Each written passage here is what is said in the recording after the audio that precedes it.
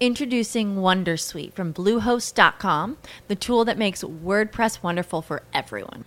Website creation is hard, but now with Bluehost, you can answer a few simple questions about your business and goals, and the Wondersuite tools will automatically lay out your WordPress website or store in minutes. Seriously. From there, you can customize your design, pick your brand colors, and add blocks. No custom theme or coding required. You'll get content suggestions that you can keep or revise, and with Yoast SEO built in, we automatically help you get found in search engines. From step-by-step guidance to suggested plugins to an AI-powered help bot, our built-in tools make WordPress wonderful for everyone. Whether you're a beginner or a pro, you can join over 2 million Bluehost users. Go to bluehost.com/wondersuite. That's bluehost.com/wondersuite. A choice right now, between fear and love. It's just a rock. Out of the dark night of ignorance and into the shining light of truth. Expanding reality. A population of citizens capable of critical thinking.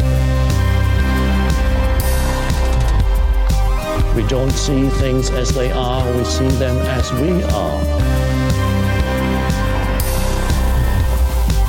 There's a level of reality where everything dissolves into an ocean of energy. We empower our experience by insisting on our authenticity. That's very profound. Very. Expanding reality. Welcome to Expanding Reality. I am your host, Brandon Thomas. On this episode, we have Denise Stoner. She is the co-author with Kathleen Marden on the wonderful book, The Alien Abduction Files, the most startling cases of human-alien contact ever reported. Now, Denise is specialized to write on this subject because she is herself an abductee. This is a phenomenal episode, guys. Denise is one of the sweetest people I've ever talked to.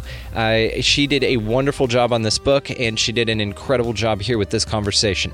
So for more on Denise, just look down in the show notes, and all of the ways to find her, including her book, will be linked down there. As far as this show goes, guys, you can find us at expandingrealitypodcast.com. That is where links to everything will be. YouTube version of this will be up on YouTube again. So without any further ado, let's just get right to it. Denise Stoner. All right, everybody, welcoming to the show, this very special episode, we have Denise Stoner with us. Denise, how are you today? I'm just fine. Thank you for having me. You are so welcome. You are absolutely lovely. We've been chatting for a little bit here, and yes. I was like, we got to get on this thing because you're just incredible. I want to share you with my audience. So you and Kathleen Marden wrote an incredible book, The Alien Abduction Files, the most startling cases of human-alien contact ever reported. This bad boy is awesome. You sent me a very sweetly signed copy. I really do appreciate it. I'm glad you read it, yes. Are you done with it yet? Or I have thumbed through, to be fair, but I kind of save a little bit, and I do this on purpose because there is some stuff in here that I want to ask you about that I'm going to learn as the audience does. So, but for most of it, incredibly well written. You and Kathleen, like I said, did a wonderful job on that. We met through Pam Nance, and she sent me over your email and said, you gotta talk to this lady. She's incredible. Started looking into you, and you are incredible. So I'm shocked that it took us this long to kind of contact here. But speaking of contact, how are you? I'm doing great, yes. And Pam's a wonderful lady, isn't she? Oh, she's delightful, she's just, fantastic. And then I met her through Brent Rains, and I met him through Barbara Mango and Lynn Miller through the book Convergence. And so it's this awesome chain reaction events on all of these incredible people, including yourself. So for my audience that doesn't know you, tell us a little bit about yourself here so they can fall in love with you like I have. Oh, goodness. Okay, well, my name is Denise Stoner, and I usually work with the Mutual UFO Network, and I do investigations. I also support people who have been taken or claim to have been taken, help them sort through that, because at times it turns out to be paranormal or a combination of both. So I've been specializing in paranormal for that team. And so I was taken from age 2.5 up until probably maybe 5 years ago. And then I've only had kind of a sighting of my ET during meditation. That's it. Yeah. Interesting. Okay, and so why do you think that you were contacted, taken, and then just nothing? Because people, maybe that you have been, but you don't remember, or they won't let you remember? No, I think I've done my part in whatever it was I was supposed to do. And I'm seeing my ET, but I called him my escort. He came to get me, to take me to the craft and to bring me back safely. He also alleviated any pain or fear once I was on the craft by touching my forehead. And I found that's happened to quite a few others. But this same ET has come for me since age 2.5, as I said. And now I am seeing him aging. I saw him during my meditation, and I always kind of meditate and aim to go to the same place, but I noticed he looks older.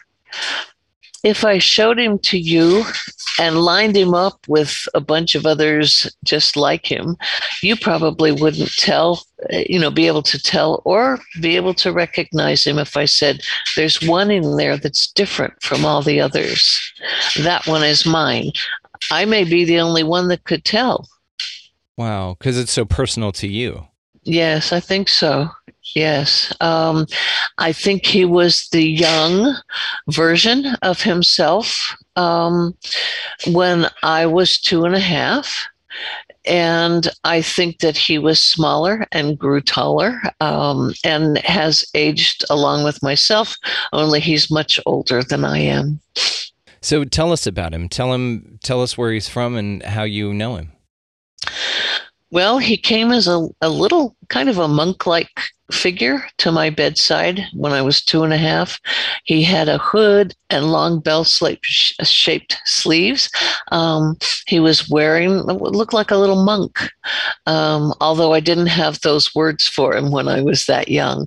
So I looked under the hood when he came up to my bed, and I could see these great big dark almond-shaped eyes.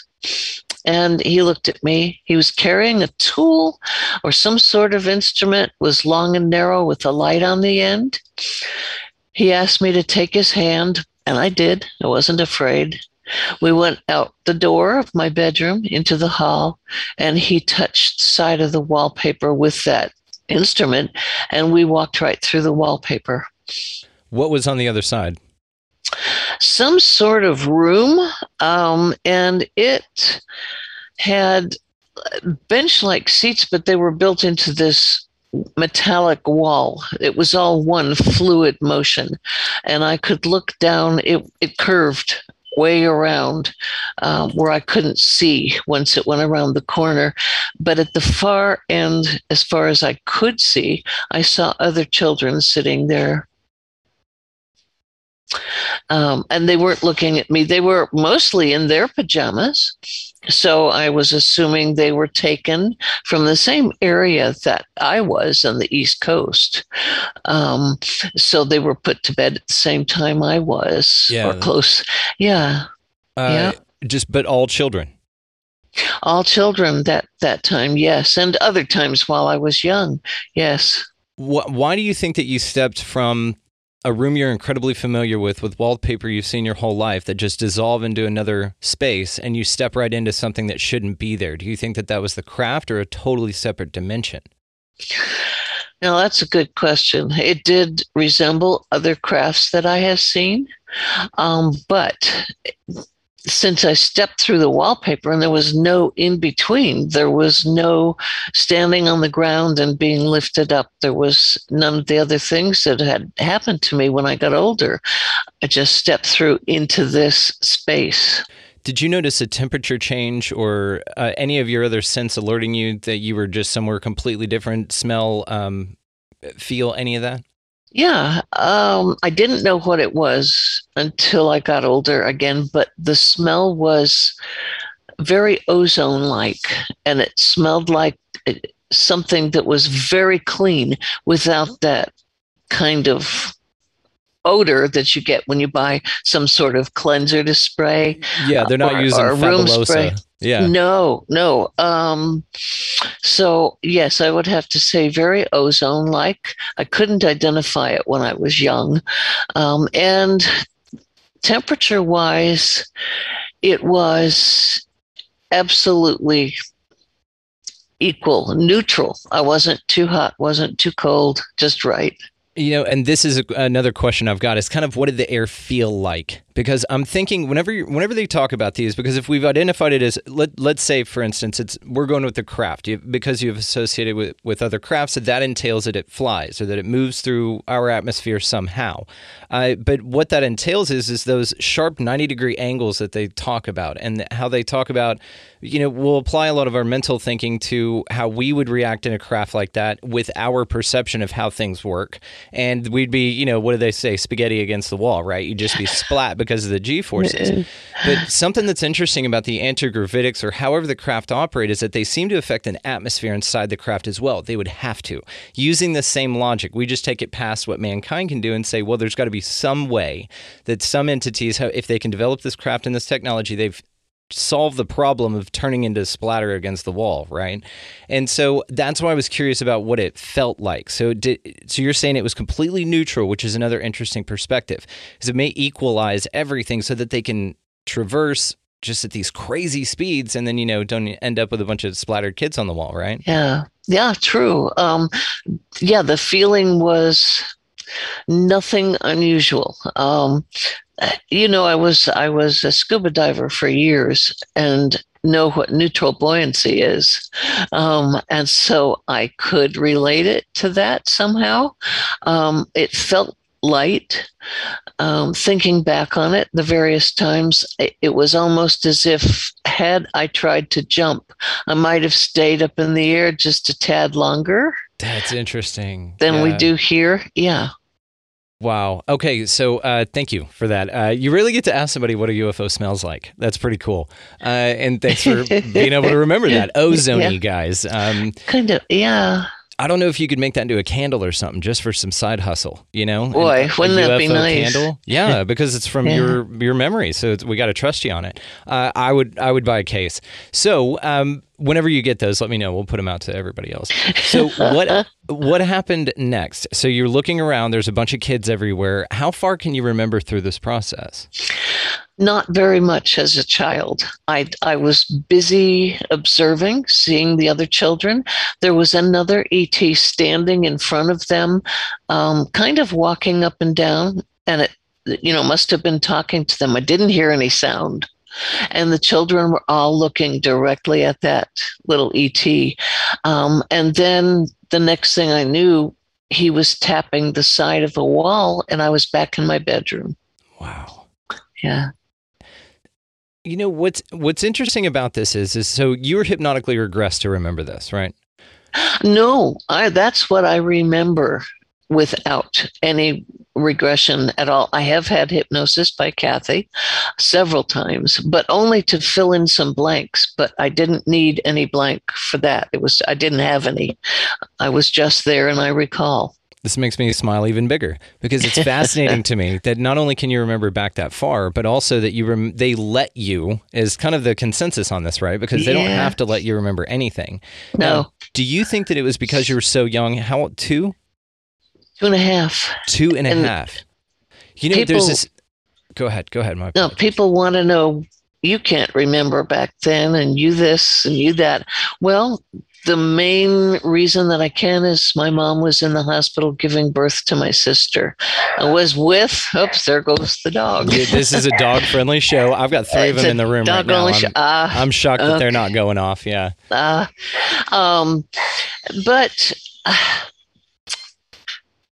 I would have to say that the reason I recall so clearly is my mom was gone for the first time. Absolutely gone. And I think that is why I was with my grandfather. And I had been downstairs looking out a window. And I was watching what I now know was the craft that this entity must have come on or was sent to watch me. It was shaped like Humpty Dumpty, an egg. And that's who I thought it was. In your childlike mind, I'm saying to myself, there's Humpty Dumpty. Why doesn't he have any eyes or nose or mouth? And you're speaking of the craft. I was looking for the full feature. And this was just prior to going to bed when I was taken. And my grandfather came through. I was standing, I had climbed up on this little sofa we had. And we had a main living room and then a smaller one. And that's where I was. Well, my grandfather came through. I remember exactly what he looked like. Had a dish towel over one arm, so he must have been doing our dishes, and was checking on me. And I showed him, and I said, "What's Humpty Dumpty doing up in the sky?" And he looked, and I remember right now the fear on his face. He was afraid.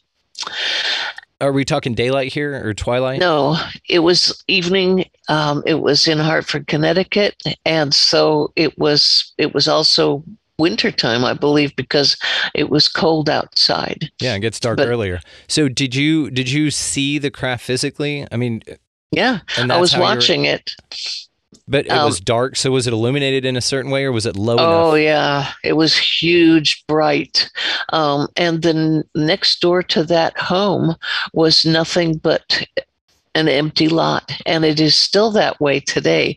I had someone who interviewed me and lived in Connecticut, went and took a picture of it for me of the house. And so the UFO descended in that lot? Yeah. Did it land and make contact? No, it was hovering. Okay. Just like it was watching me, I think. Was it what color? It was somewhere between the brightest yellow of the sun and almost verging on a whitish gold. Yeah. Any lettering or writing on the outside, such as 2 lines and an upside down A, which is just a V? I'm thinking of the Lonnie Zamora case, because it was an egg-shaped craft as well. That's pretty cool, though. Okay, well, I'm fascinated again. So there's this thing, and I just heard this the other day, and so it's crazy that you even have this story, because there's this thing that has to do with your age and your identity. So usually about the age, and people kind of argue over this as the theory goes, but psychologists have looked at this and said that from about the time you're born to 24 months, somewhere in there, you don't picture yourself as a separate entity. The example used is a motorcycle to a sidecar. And basically, you're the sidecar. You don't see yourself as separate from your mother, and it's your mother specifically. So when this was cut right there, there's this awareness point that you've got where you think on a dimensional plane at that age, because you don't feel yourself as separate from other things. You're just part of a whole. But we lose that through, domestication, as Don Miguel Ruiz says. But right, we, but you being able to remember that, I completely believe that you could do that. There are people who remember being born and can remember and verify like what their dad was wearing and stuff. It's crazy. Yes, that's true. It is. It's crazy. And I think another part of it was my wallpaper in my bedroom was all nursery rhyme characters. So I was trying to relate what I was seeing out the window to, oh yeah, that's Humpty Dumpty. When I went to bed, I started looking for him in the wallpaper and he wasn't there.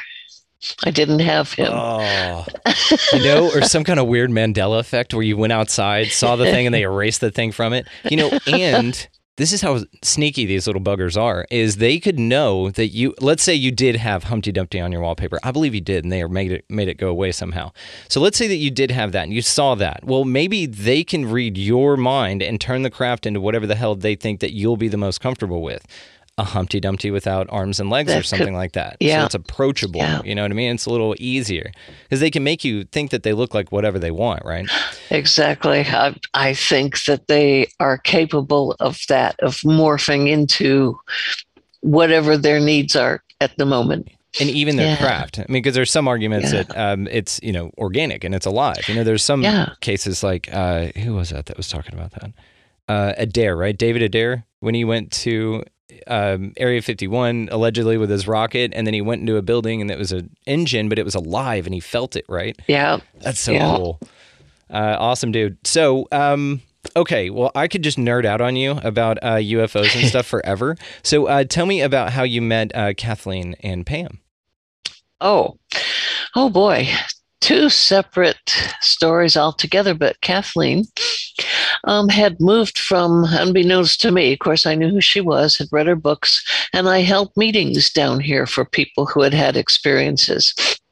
So I was in the midst of getting the meeting started, and this little gal walked in the door, and I thought, no, that can't be. And some people who are known celebrities, don't want to be advertised. So I thought maybe she wants to enjoy the meeting. So I never said a word.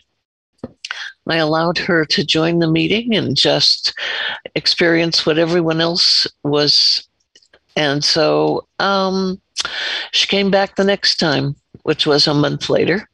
So I went up and spoke to her and I said, I've had an experience. So she listened. And she was very fascinated with what I was telling her and what my recall was, and started to take notes. And I thought, oh, well, maybe I'm not totally crazy here. She's hearing me.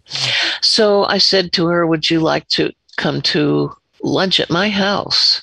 And she said, I would. So I invited her, and maybe 2 weeks later, she came. We were sitting at the table having lunch, and she was asking questions about what had happened to me through my life.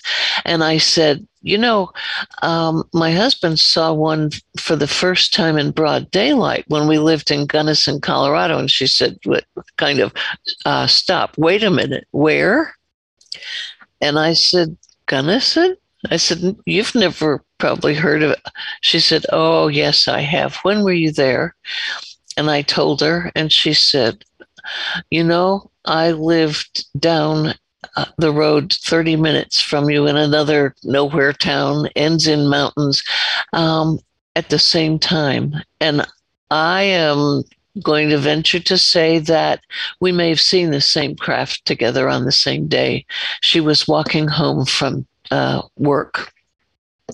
So that's how I met Kathy. And shortly after that, she invited me to co-author the book with her. She has been my investigator, and she's driven almost every place, every area that you read about in that book. Mm-hmm. Yeah. That's amazing. Yeah. And you two together, it's of course it's been destined. I mean, if you live like that, you saw the same craft and fizzle down. And then years ago you meet and remember that's insane. Of course this was meant to be. It's divine timing. That's incredible. Well, tell me about how you and Pam met. Well, sometimes, as I already mentioned, when we have experiences like UFOs and seeing entities, you get some paranormal things going on. Well, I had worked with a team. I lived in Denver for almost 20 years, and I worked with a team investigating that type of thing, people who had seen crafts up close and were now having spirits visit.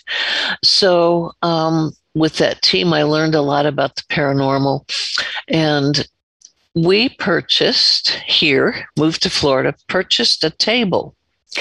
It was from what they called the Hemingway collection, and it's Caribbean hardwood. And that Caribbean hardwood table brought a little something with it. I didn't see her for a while, but she was totally enthralled with documents, any kind of mail that had to do with forms, documentation. So if we left, that's how we found out she was there. We left some mail on the table. And the next morning, we intended to pick it up, take it out, put it in the mail. Wasn't there. It was gone. Never found that. Then she decided she would take some of my jewelry. If I took off my earrings for the day and put them down on the table, I wasn't going to have them the next morning. So one night I was lying in bed and I could see out through the living room, and this lady in white walked by or floated by the door. Didn't turn. She was facing where our table was in a kind of a beautiful, I get summery, I don't know, plantation style dress. So I did get to see her. I told Kathy, and she had met Pam already or knew of her. So she called her, and Pam drove down here from the Carolinas and brought her assistant at the time with her. And they brought all kinds of gadgets and goodies, some of which I own now. And they did not capture the woman's voice, but capture who we thought might be my husband's dad. I also thought he was in the house. And a couple of people who were speaking French said something. I don't have it interpreted, but we sat there much of an afternoon. Kathy had come over also. So all of us were sitting there trying to figure out what was going on. And in the end, I ended up not too long ago giving away the table. Yeah. And the lady of the table must have gone with it because there's no signs of her now. So I love this. This reminded me, because you told me about this on the phone, and we were both having a really good laugh over this. So it reminded me of one of those Reddit posts or those Craigslist posts where they just give stuff away. They're like, free piano, and then it says not haunted. It says, just don't want the piano anymore. Plays great, not haunted at all. Free, just take it. Yeah, and it's like that. So when you got rid of yours, you are the kind of lady I know though that said something about it. Hey, by the way, this thing's haunted AF. Be careful. Yes, yes, absolutely. We actually gave it to a neighbor's daughter who bought her first home and didn't have any furniture. Oh, God. So we said, if she would like it, she's willing to take it, and she has it.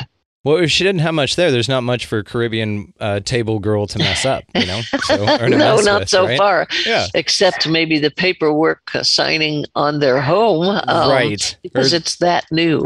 Or you have that drawer with all the sauces. Something keeps taking their Panda Express soy sauce, and they can't find it anymore. Yeah. And that's like the extent of it. It's adorable. That is an adorable haunting. So it's fascinating to me, like I said, what you've done, what you've seen. So tell me, if you don't mind, about one of the regressions that you had, about one of your experiences with Kathleen. You document one in your book, the hypno-regressed, which was it, the abduction account, where they were doing something and it had to do with a piece of sand feeling in your eye duct. Do you remember that? I do.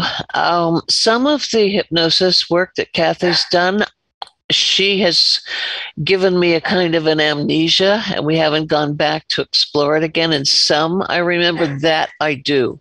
So she will lock parts of your understanding so that you don't have access to them because you're not ready for them? No, I was ready for everything. However, the first chapter is about me. And I wrote that the next chapter is about Jenny Henderson. And I had not heard of her before, but Kathy thought there was a possibility we both may have been on the same craft. And she did the same thing with Jenny, just set in some amnesia so she could question us, get the answers, and then try to see if we had been in the same place at the same time. And so we think so. I know Jenny, and she's a very, very private individual. But the part where I don't think I know, they inserted something. They had a long tool. I saw it coming at me. I was kind of pinned down, couldn't move. I was watching, thinking, what are they going to do? And just prior to having it inserted into my nostril, I looked and caught the sight of what looked like a white pearl, only it was very tiny, but it was pearlescent. It was not lit up, but almost. And up it went. And later on, I don't recall how much longer, they must have had no use for it, or it ran out of steam or something, because it actually came out a tear duct. Yes. And I have had sinus trouble, and also affected my eyes since then. And how old were you when this happened? Oh my gosh, that I don't remember. That I do not. No, can't pull that one up. I That's just okay. remember it. Yeah. That's okay. Just to kind of establish a timeline here. But you're the way that you described it, especially the wire over your foot, I mean, there's a whole thing that happens here. Do you feel comfortable walking everybody through that process? Just so that we can articulate a little bit about what this experience is. Yeah, from the time I was a child until, like I said, about 5 years ago, I was taken or visited, sometimes into a craft. I was told things, some of which I cannot bring forward. And it causes pain if you try to bring it forward, not in just myself, but many others. It can be hypnosis. It can be an exercise you give someone to do at night during meditation to recall certain aspects of that life. And it causes quite a great deal of pain. So you stop. You don't try to bring that forward any longer. So I know that I have some things throughout the years that I was given in the way of information. Can't get it out. I guess it's not time. Hopefully one of these days it might be. Many of us feel like there's something coming. We expect something. It gets stronger as the years go by, and I don't know what it is. I have to wait with everybody else. But from age 2.5 up till now, I've experienced being used as a breeding human for them. As I got older, they saw me less and less, but also gave me this information that I can't recall. So I think there are several stages. I think you agree to do this. You just don't remember whether it happened prior to this lifetime. Kind of think so, because I research past lives, and I usually ask the person if they would allow me to check to see if they experienced any UFO sightings or ETs in that past life. And the majority of them say, yes, let's look at it. What's the percentage of people that have when you regress them? Well, this is fairly new research, so I'm going to say that out of 10, 7. See, I knew this, by the way. I was talking about this to somebody the other day. I was like, I bet you everybody has been abducted. Everyone. I mean, and then they just don't let you remember because they don't want, I think like you choose this at a certain level, right? If you want to go spiritual with it, we could definitely go that route.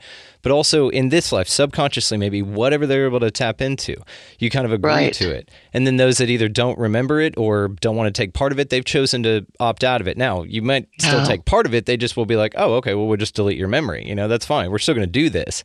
Right. Which is something I do want to get into with you here in a minute. But please continue about that experience that you had. So up through, well, there were times when I don't recall, or it may have been quieter, or it wasn't needed. But I had a regression done by Kathy, and it was a past life. regression because I wanted her to check and see if I had been taken. And I had seen crafts, but I haven't gone so far as to look at the part where I might have been taken.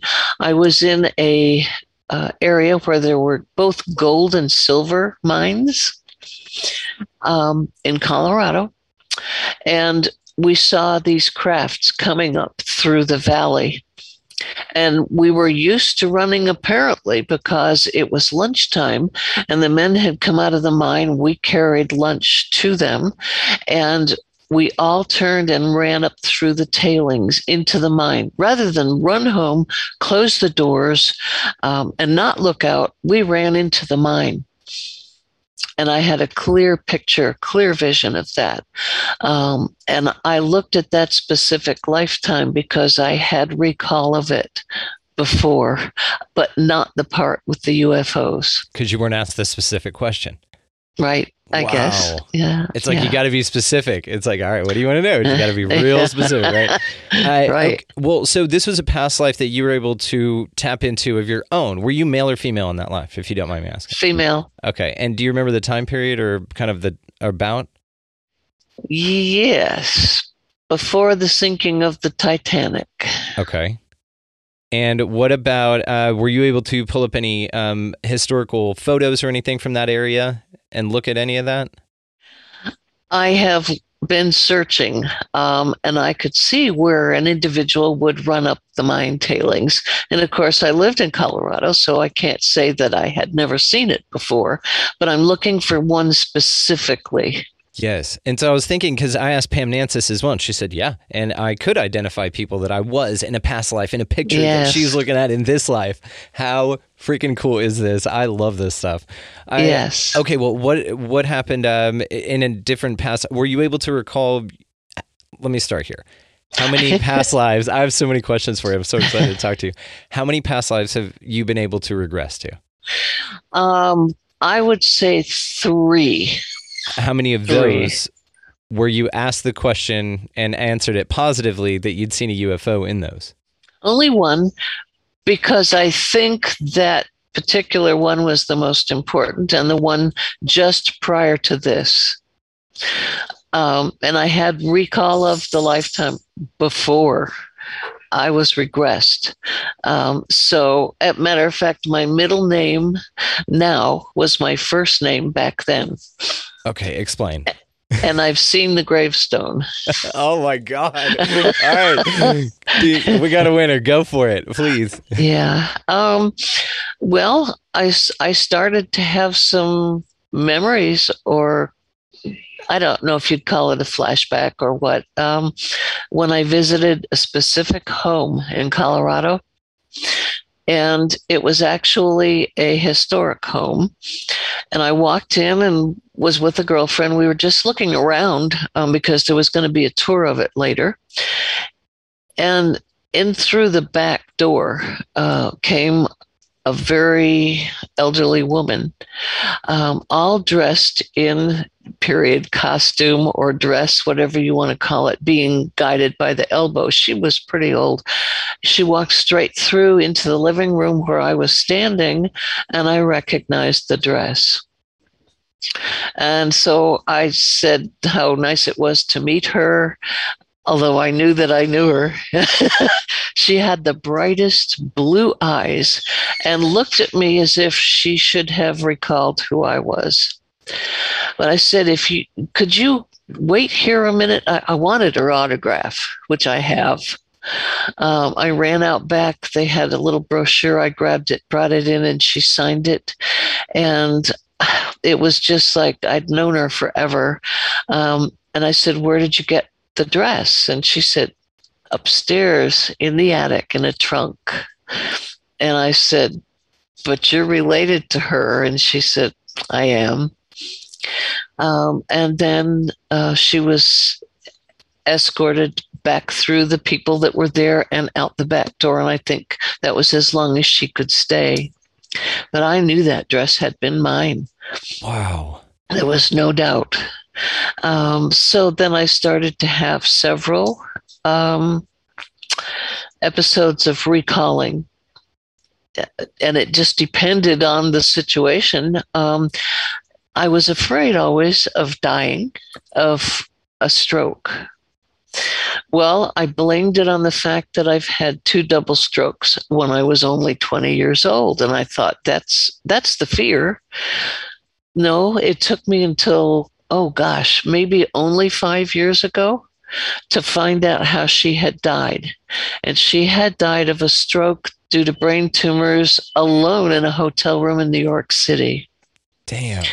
So I then thought, oh, that's silly. She's all right. I've had 2 strokes. I'm fine, but I was her. I don't think it's the stroke. I think it's the dying alone. It was, yeah, probably. You're probably right. So I looked to see what this, more about this woman, and I could see where I wanted to be remembered for one specific thing, and that was supporting women's rights. But that's not what I was known for. I was known for something else, and I kept pushing the other issue very strongly. I had a very strong personality, but my name was Margaret Brown. Does that ring a bell? It should. Molly Brown? Oh, no way. Yep. Crazy. I have absolutely no doubt. None. You're going to think I'm crazy, and I don't care anymore. I think the story's crazy and awesome. We think you're wonderful. Oh, I was a survivor of the Titanic. Damn. And I remember it, the whole thing.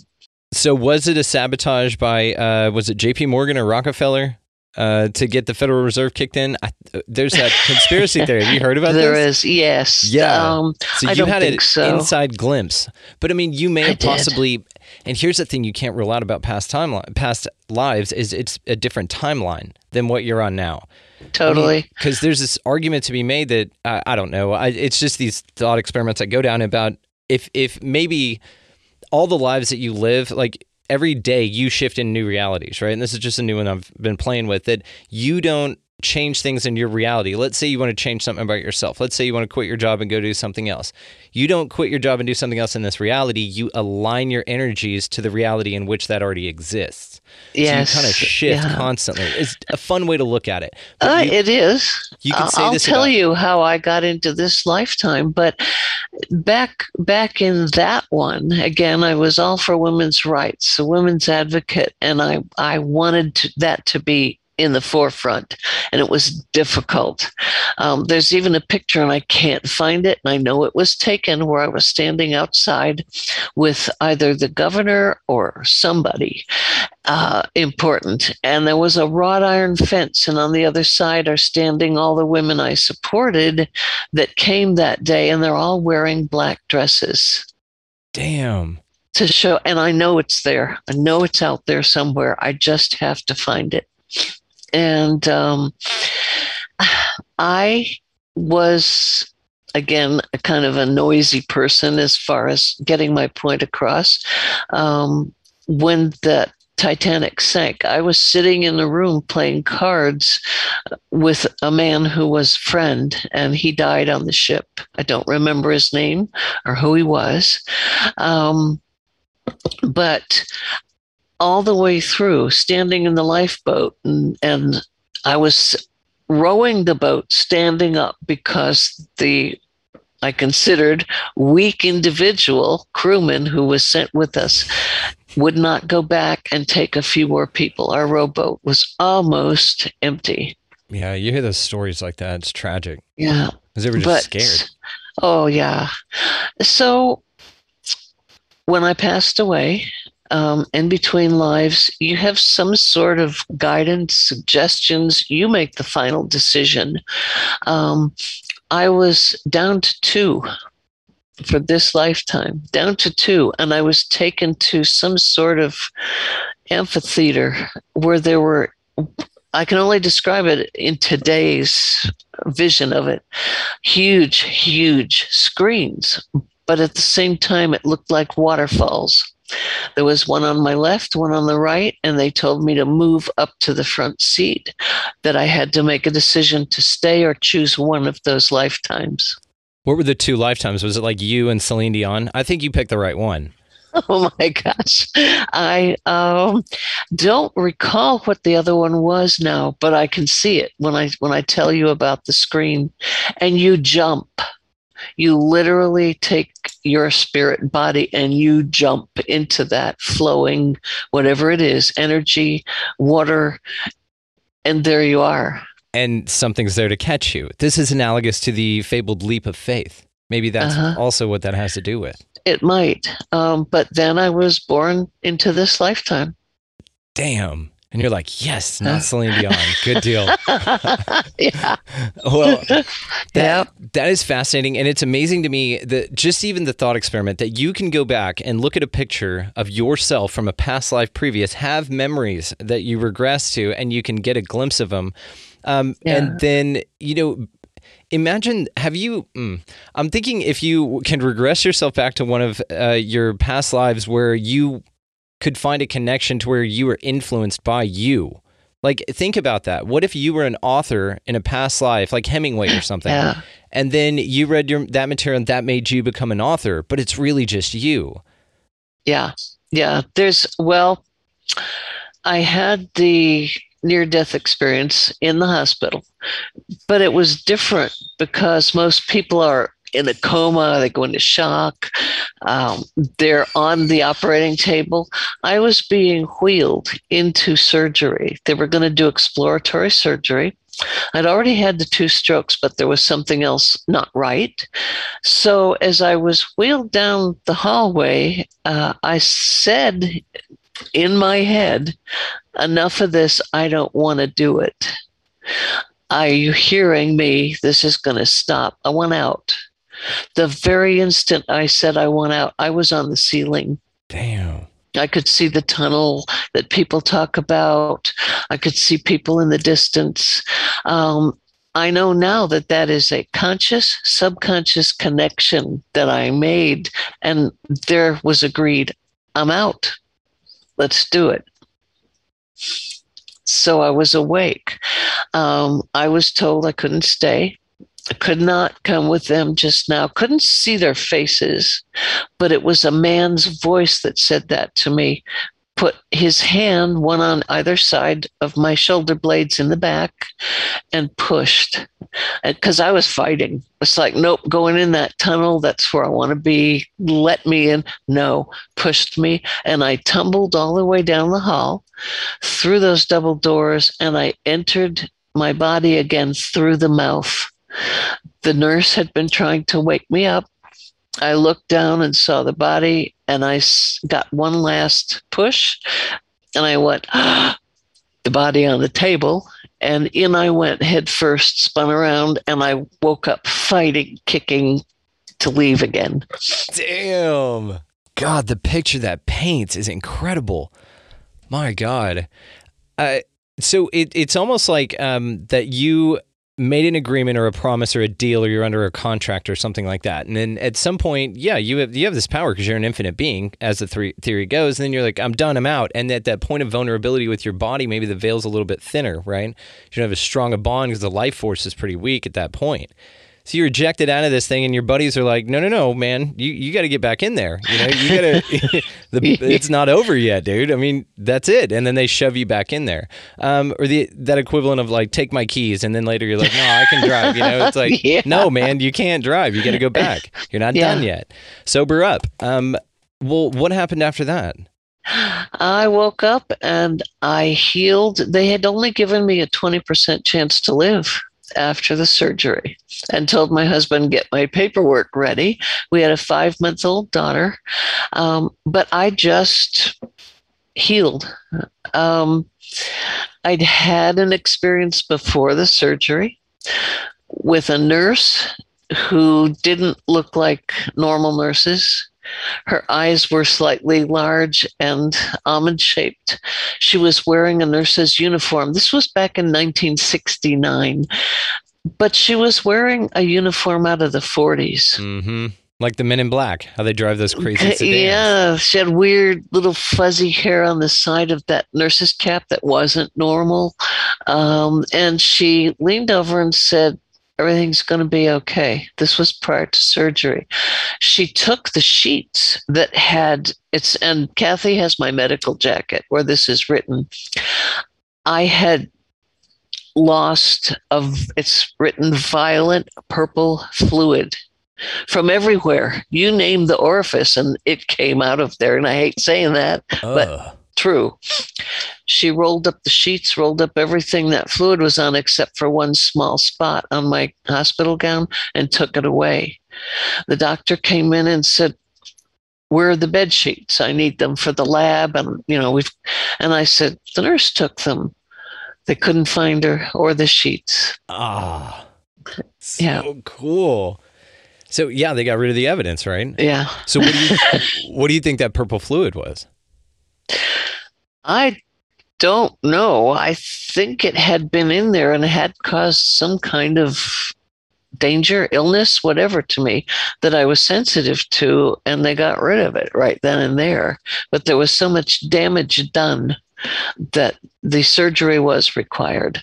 I only have a part of my stomach and only 3 feet out of 22 feet of small intestine. So that had to be removed. Yeah. Okay, so unlike the UFO, that is interesting. We do not want to know what it smelled like.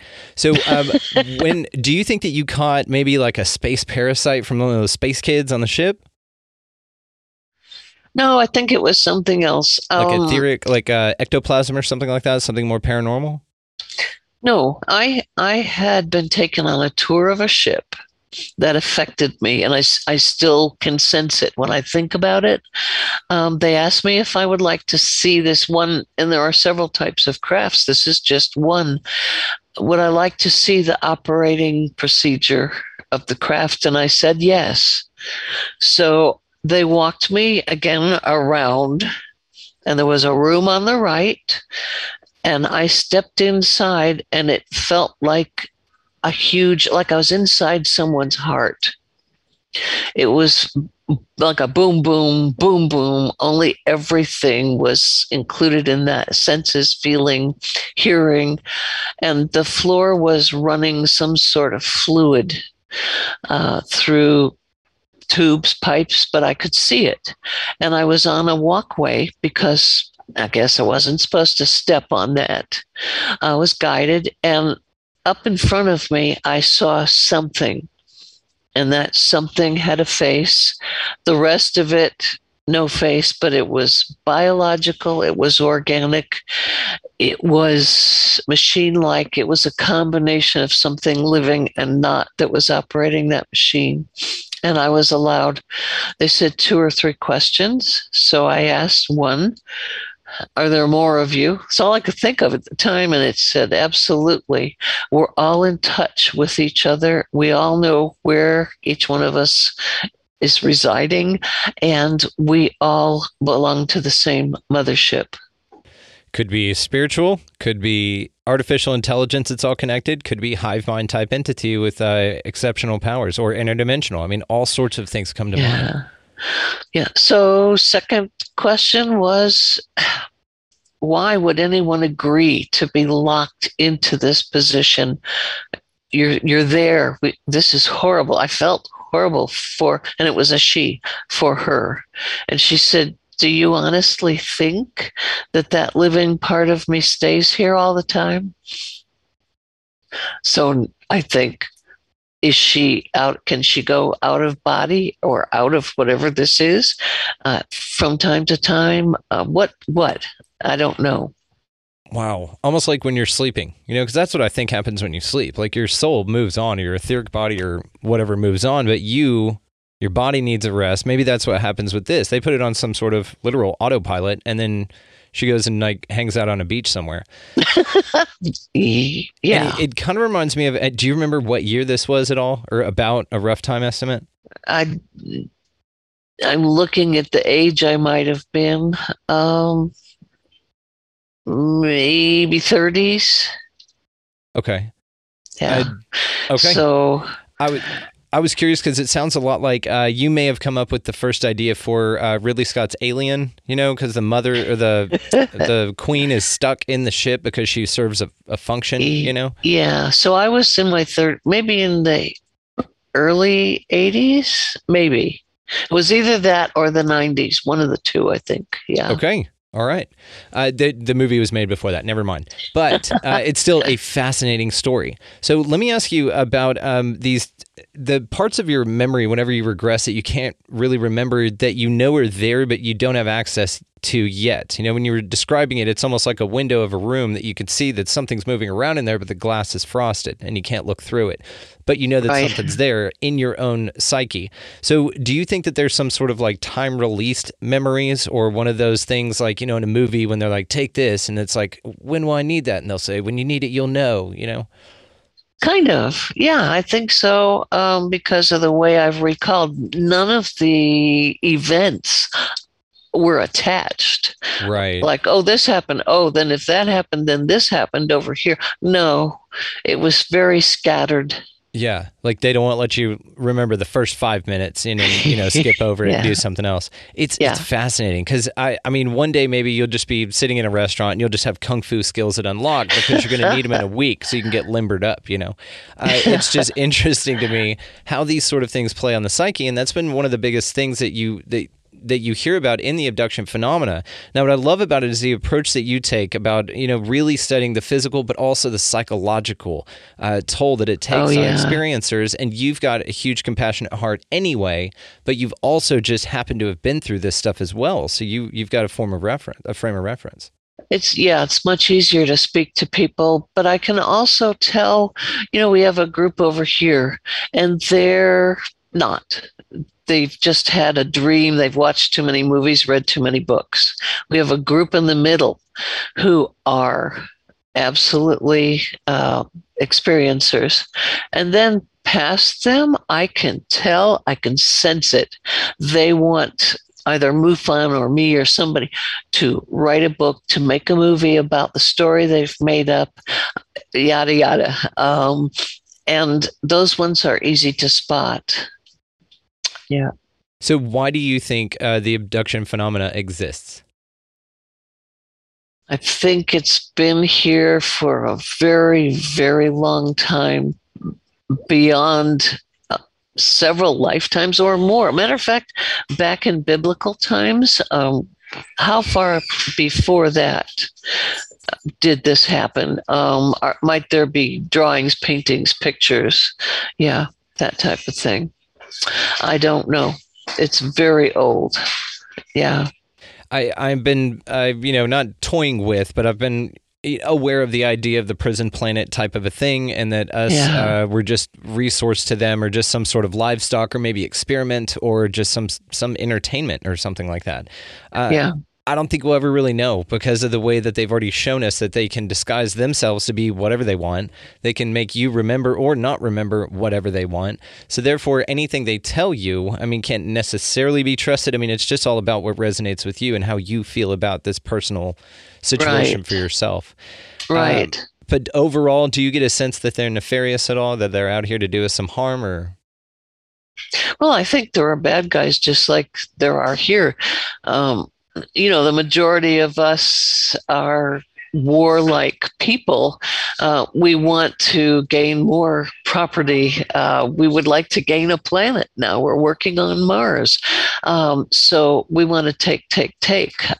So I think, that we've got those, perhaps not so many in that arena as there are humans who wish to fight,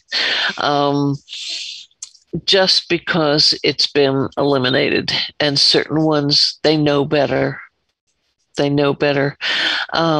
There's some sort of, what would you call it, group of entities that are out there protecting the universe as best they can. Yeah, and it's interesting when you hear about, entities contacting, and because, like I said, we either all could have been abducted at some point and just they make us forget, or only a select few of us could be abducted, and now you're throwing into the mix different types of entities that do the abducting. Let me ask you this. Have you been abducted by the same type of entity each time? I will say yes. The Greys, and then the one I call the Doctor is more the insect type. Yes, the insectoid, which you have a great picture of in the book. Right. Okay. He was very, very intelligent. No emotions. He just did, more of a scientist, did what he had to do, and that was that. He was done. The ETs, the taller one, that's my escort, very, very much, I don't want to say human, but has a soul. The smaller ETs, I think they're robots. Yes. They only moved from against the wall when they were told to, one or several at a time. Twice I experienced what people would call the lizard type, the reptilian. I didn't care for it, don't like it, don't know what they're all about, and I don't want to know. So you have been abducted by reptilians as well? Once. Okay. Do you Saw mind one going into twice. Yeah, I was taken to some kind of craft, and I know it was here in Florida. I just felt it in the jungle, and we had the Air Force here on a couple of bases, and they closed. It's just all grown over with vines. Well, I haven't gone to look. I'm not sure where to look, but I was taken to an old hangar that belonged to the Air Force. And there was a huge craft over the open roof. We were taken in there, sat at tables, and there was some kind of lecture given by a reptilian wearing a military jacket, no insignia. So I couldn't tell you from where, what military area. Kind of like a reptilian TED Talk? Yeah, speaking with another human in uniform. In military uniform? Yes. Were they wearing the same type of uniform? Yes. Or you could just, were they same. Earth uniforms? Yes. Yeah. Were you, whenever they came to get you, you said, just back a little bit here, did they physically just come grab you, or were you asleep and you were abducted that way? Sometimes I was just told, we're going to go now, and I went. Sometimes they took me, and I didn't realize what was going on until I was in the craft. All variety. And I was just curious about how they got you from where you were, the reptilian specifically, to the craft with the TED Talk with the two military people. Although that was weird, because I was on some kind of, well, I don't want to say motorcycle because it floated. I was taken by some kind of craft that they had, put on one of those, and I was on it through the jungle. Like open air? Yeah. Did it make a sound like an engine? No, only leaves blowing and wherever the whooshing of this unit, whatever it was, caused when it went by. Cool. I'm thinking of those things in Star Wars, when the Ewoks. Oh yeah, no, this was different from that. So what? So you recognized a reptilian and a human being. Do you remember Caucasian or what nationality? Do you remember? You mean the human one? The Yes, human military was Caucasian. Okay. And this was in Florida. Yeah, I'm pretty sure. crazy. I can't tell you guaranteed, but well, nobody can guarantee anything. I mean, this could all be fake, right? We could be brains in a vat somewhere, just getting electrodes plugged to us to simulate reality to tell us something's happening. Yeah. So what happened after they were taken aboard the craft? I'm just fascinated by the reptilian thing for some reason, and why.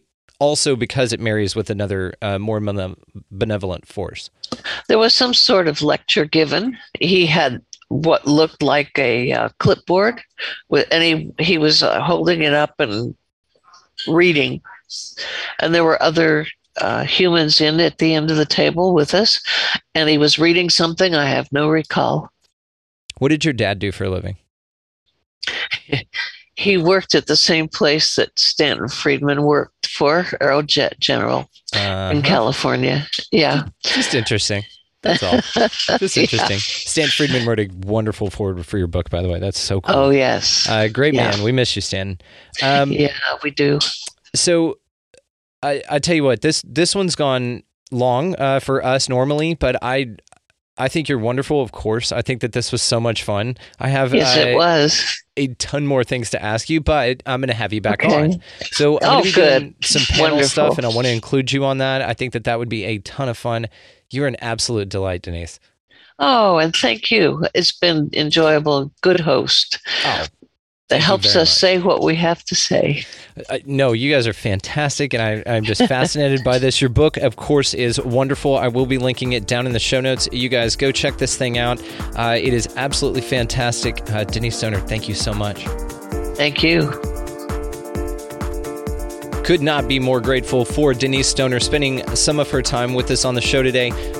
Check the links below, guys, to find her book, The Alien Abduction Files, the most startling cases of human-alien contact ever reported, co-written by Kathleen Marden. Now, Kathleen has her own story. You guys go look her up because she's coming on in a couple of weeks. So we're having Kathleen come on as well. It's the part of the whole Brent Rains, Pam Nance, Denise Stoner. Everybody's just kind of in this amazing group together, and they've all been so sweet about coming on the show and telling their stories. So look forward to that as well. So the music that you're hearing underneath this, guys, is a good friend of mine, Vinny the Saint. Check the show notes down there for his link to find him and his music as well. Also, the website will be linked down there too. So expandingrealitypodcast.com. That is where the links to all of the socials will be found, and that's how you can do that. So go out into this wonderful week in this beautiful place that we live, guys, and make sure to pick up a piece of litter. Go ahead and get out of that left-hand lane. You're being a pain in the ass, and you know it. Go ahead and buy a coffee or a water or a meal or something for somebody in line behind you or next to you or in your direct vicinity. It goes a long way. It's something super, super small, but it makes massive ripples in the universe. So make sure to take yourself up on that opportunity, as well as just go out into this beautiful place, guys, above all and anything. And y'all just be good to one another. Thank you so much for listening. We'll see you next time.